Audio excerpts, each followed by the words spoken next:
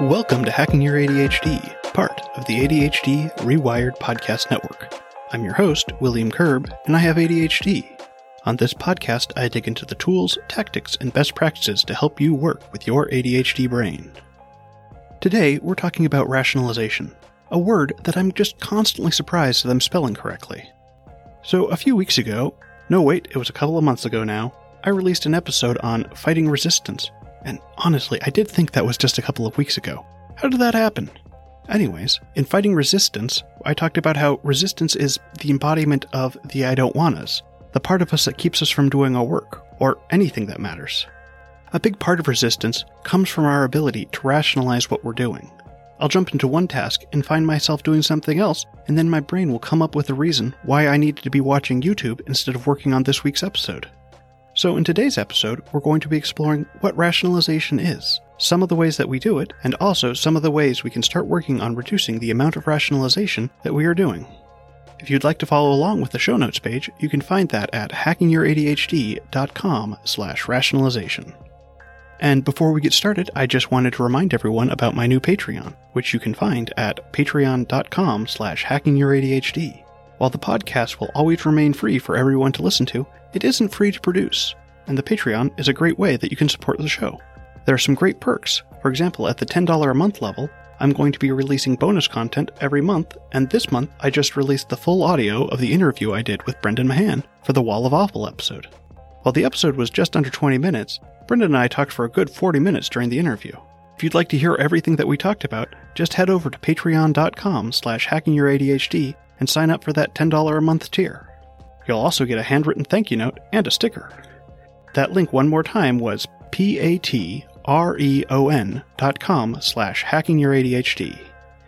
Alright, keep on listening to find out why it's so easy to decide that, well, it's going to be okay just this one time, for the 5th time in a row.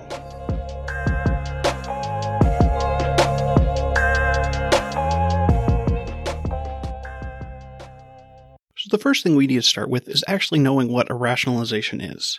And when we're rationalizing, it's just our brain attempting to explain or justify our behavior with some sort of reason behind it. For example, I'm in a bad mood because I spilled my coffee this morning. Rationalization is just a way to create consistency in our thoughts and actions. When our actions don't match our thinking, we need to rationalize what we're doing. We use it as a way to justify our actions. The problem with rationalization is that what we consider logic and reason often don't hold water. Often, rationalization becomes a way for us to deceive ourselves, and we use it as a defense mechanism to avoid feeling guilty. Think, I deserve to eat the cookie because I was so good on my diet today.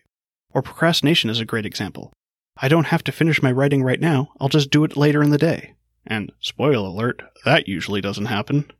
Or I might justify buying something expensive because it was on sale, even if I didn't really need it.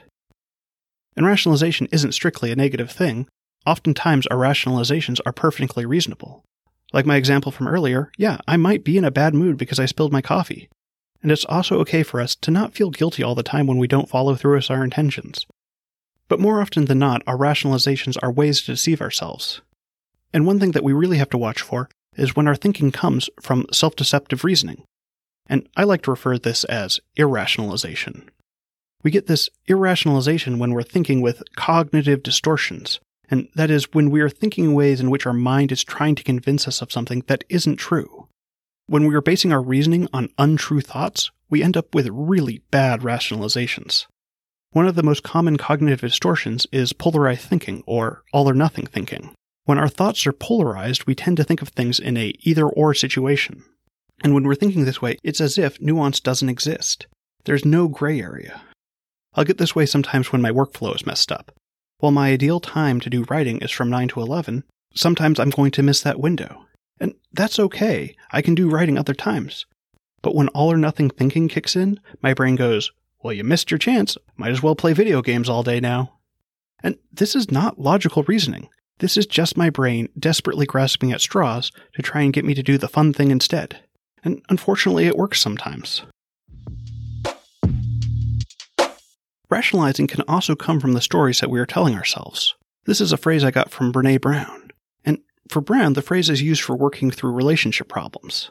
For example, if my wife comes downstairs and isn't talking to me in the morning, the story I may be telling myself is that she's mad at me. She must be mad at me because I didn't stay up with her last night and I turned off the light early, so she had to come into a dark bedroom, and she's mad that I'm not thinking of her feelings. But in reality, it may just be that she's tired. And this is often the case in our relationships. Someone acts in a way that we're not expecting, and so we make up a story in our head to explain their actions. We try to be mind readers. And I don't know about you, but I'm terrible at that. I was recently able to go to an outdoor, socially distanced wedding, and it was great to catch up with friends I hadn't talked to in a while, but specifically it was also great to talk with a friend that hadn't been returning my texts, which he explained that when he doesn't respond to them right away, he gets into his head about, oh, it's been too long to respond now. And, well, I think all of us can relate to that feeling. But in my head, I had been saying that he didn't really want to hear from me. So that's how the phrase, the story I'm telling myself, is presented from Brené Brown. But I think we can go beyond that and address the relationship that we have with ourselves. We all have stories that we tell ourselves about what we can and can't do, and often with these stories we're setting limits on ourselves. And we can notice that our most problematic stories are the ones founded in fear. And our worst fears are typically related to doubts about our value or lovability. Common ones include, I'm a failure. People don't want to talk to me. I'm not important. Or I'm not lovable. And then we use these stories to fuel our rationalizations. We tell ourselves things like, I'm not going to apply for that position because I'm not qualified, regardless of our actual qualifications. Or, I can't go to bed on time because I have no self-control. Or I'm not going to amount to anything because I fail at everything I do. And often these stories aren't really based in reality, but they're still the stories we're telling ourselves. So how do we stop telling ourselves these stories and instead respond to reality? Well, the first step is to recognize when it's happening. Pay attention to how you feel or what you do when you get upset. Use that emotion as a signal to get curious. What do we know is true? Can we challenge any of our assumptions? Breaking through these stories on our own can be really difficult. We like to try and ignore evidence when we can. Journaling can be useful here to get the thoughts out of your head. When we're trying to keep things in our head with emotional issues, it's really easy to fall into circular thinking. Another great option is to talk with a trusted friend, or the person that the story is about. But one of the best options for breaking those stories we tell ourselves is to talk with a therapist or a coach. And hey, last week I had an episode about finding a therapist. Fancy that. It's important that we try and use this phrase, the story I'm telling myself, to help start these conversations. Because while you're still going to have to be vulnerable to have that conversation, using that phrase is a great opening because it isn't accusatory. This is a story I'm telling. I don't know if it's true, but it's still causing me pain. And then you can look on how you can work through this.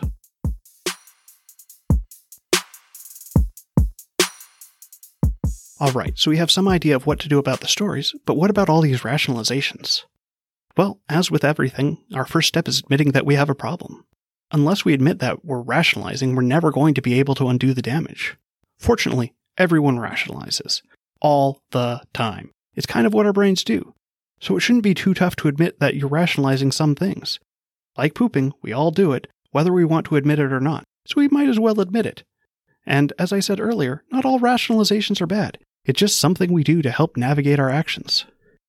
And we can go from there with, okay, I've been rationalizing my actions. Now I can work on identifying when I'm rationalizing. Part of our problem here often is that we don't know when we're reasoning things and when we're rationalizing. Our big difference here between reasoning and rationalizing is that when we're reasoning, we're trying to apply logic to come to a conclusion. But when we're rationalizing, we already have a conclusion and we're trying to work backwards to find the logic behind it, even if the logic doesn't really work. So we can take that adage here, don't jump to conclusions, and change it to, don't jump from conclusions. Anyways, so if we can identify when we're using rationalizations, what can we do about it? Well, one of the easiest ways to make rationalizing harder is to have a clear goal. I'll often set nebulous goals because I don't really want to commit to them, and that makes it super easy to rationalize my way out of it. Let's say I have a goal of cleaning my house. Whatever that means. I know I should do some cleaning, but I'm also watching some Battlestar Galactica, and I tell myself I can do both at the same time. But then I get sucked in trying to figure out who's really a Cylon, and before I know it, I'm just watching TV and I'm not picking anything up in my living room. If instead I had a clear goal of what it meant to have a clean house, it would be easier to stick to that goal. When I know what my goals are, I can actually define what I'm doing with my time. I can say that when I finish picking up the living room and loading the dishwasher, then I can turn on the TV. But when the goals are nebulous, it's easy for me to argue that there's no consequences and that, well, hey, it wasn't really a goal. And so to that end as well, we've also got to work on keeping our goals top of mind. It took me years to understand that my ADHD let me essentially forget my goals. When I was setting those goals, it was easy to imagine that I just follow through with them. But then a couple days in, I might find myself focused on something else and, wait, what were my goals again? The point here is to work on ways of not only creating clear goals, but ways that we can keep those goals fresh in our mind. Put them on the mirror and read through them while you're brushing your teeth in the morning. Set up an automatic text to hit you up every morning that will remind you of what you want to be working on. Or put them on your refrigerator so you see them every time you go for a snack. Whatever you need to do to get reminded of them. Because no matter how important they feel right now, that feeling will fade. A big part of this is also making sure we know the why behind our goals. Goals are only as effective as the reasoning behind them. Many goals fail because people don't really have a drive to complete them. Without the emotional investment or excitement behind your goal, you're more likely to fall prey to rationalization. Another key here is also figuring out what your rationalizations are. We tend to use the same rationalizations over and over again. When our brain sees something that works, it latches onto it. We can use this to help fight those rationalizations. So first, when we catch ourselves rationalize something, say the rationalization out loud. When we verbalize that rationalization, it loses a lot of its power. It's easier to see the flaws in our logic when they're out of our head. And then we want to try and keep a list of the ways we're rationalizing. With this list, we can come up with ways to overcome those rationalizations.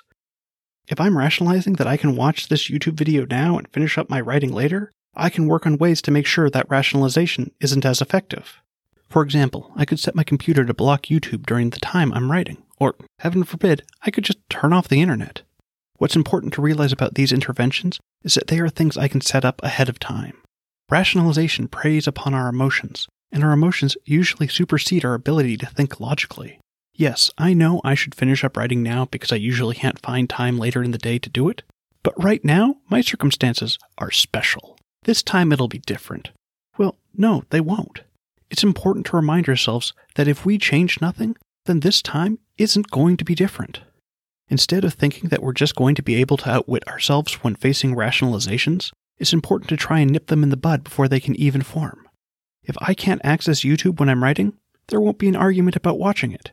If I don't have cookies in my house, then I'm not going to be able to treat myself for being good on my diet. If there's someone that I'm going to be meeting at the gym, it makes it that much harder to skip going. Our interventions are about predicting where we're going to rationalize and then taking steps to make sure those rationalizations just aren't going to work. We've also got to accept that we're not always going to catch ourselves rationalizing something. We're always going to have days where we find ourselves doing things we weren't planning on doing. It's not going to help to beat ourselves up over those missteps. Instead, we want to treat ourselves with compassion. Sure, we didn't get it right this time, but we can learn from it, and we can try and do better next time.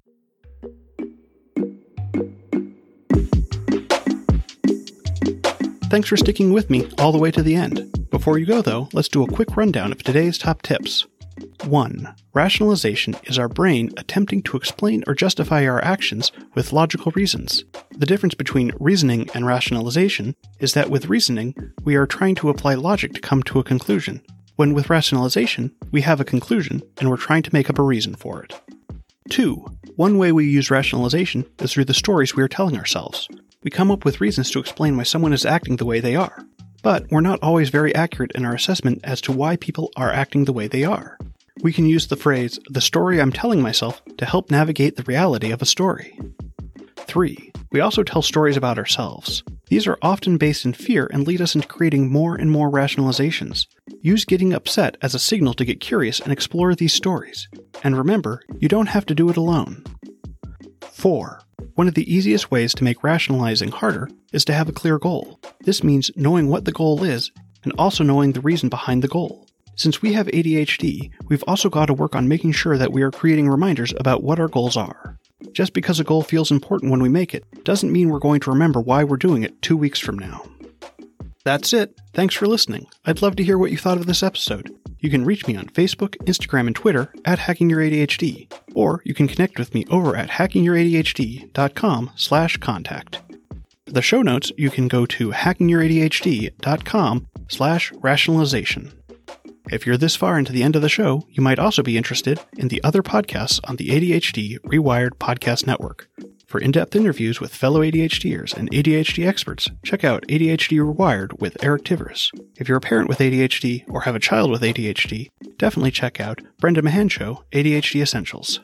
I also do a live Q&A with Eric and Brendan every second Tuesday of the month at 10:30 a.m. Pacific. If you'd like to register for the next one, just go to adhdrewired.com/events. All right, and now for your moment of dad. Of all the inventions over the last 100 years, the dry erase board has to be the most remarkable.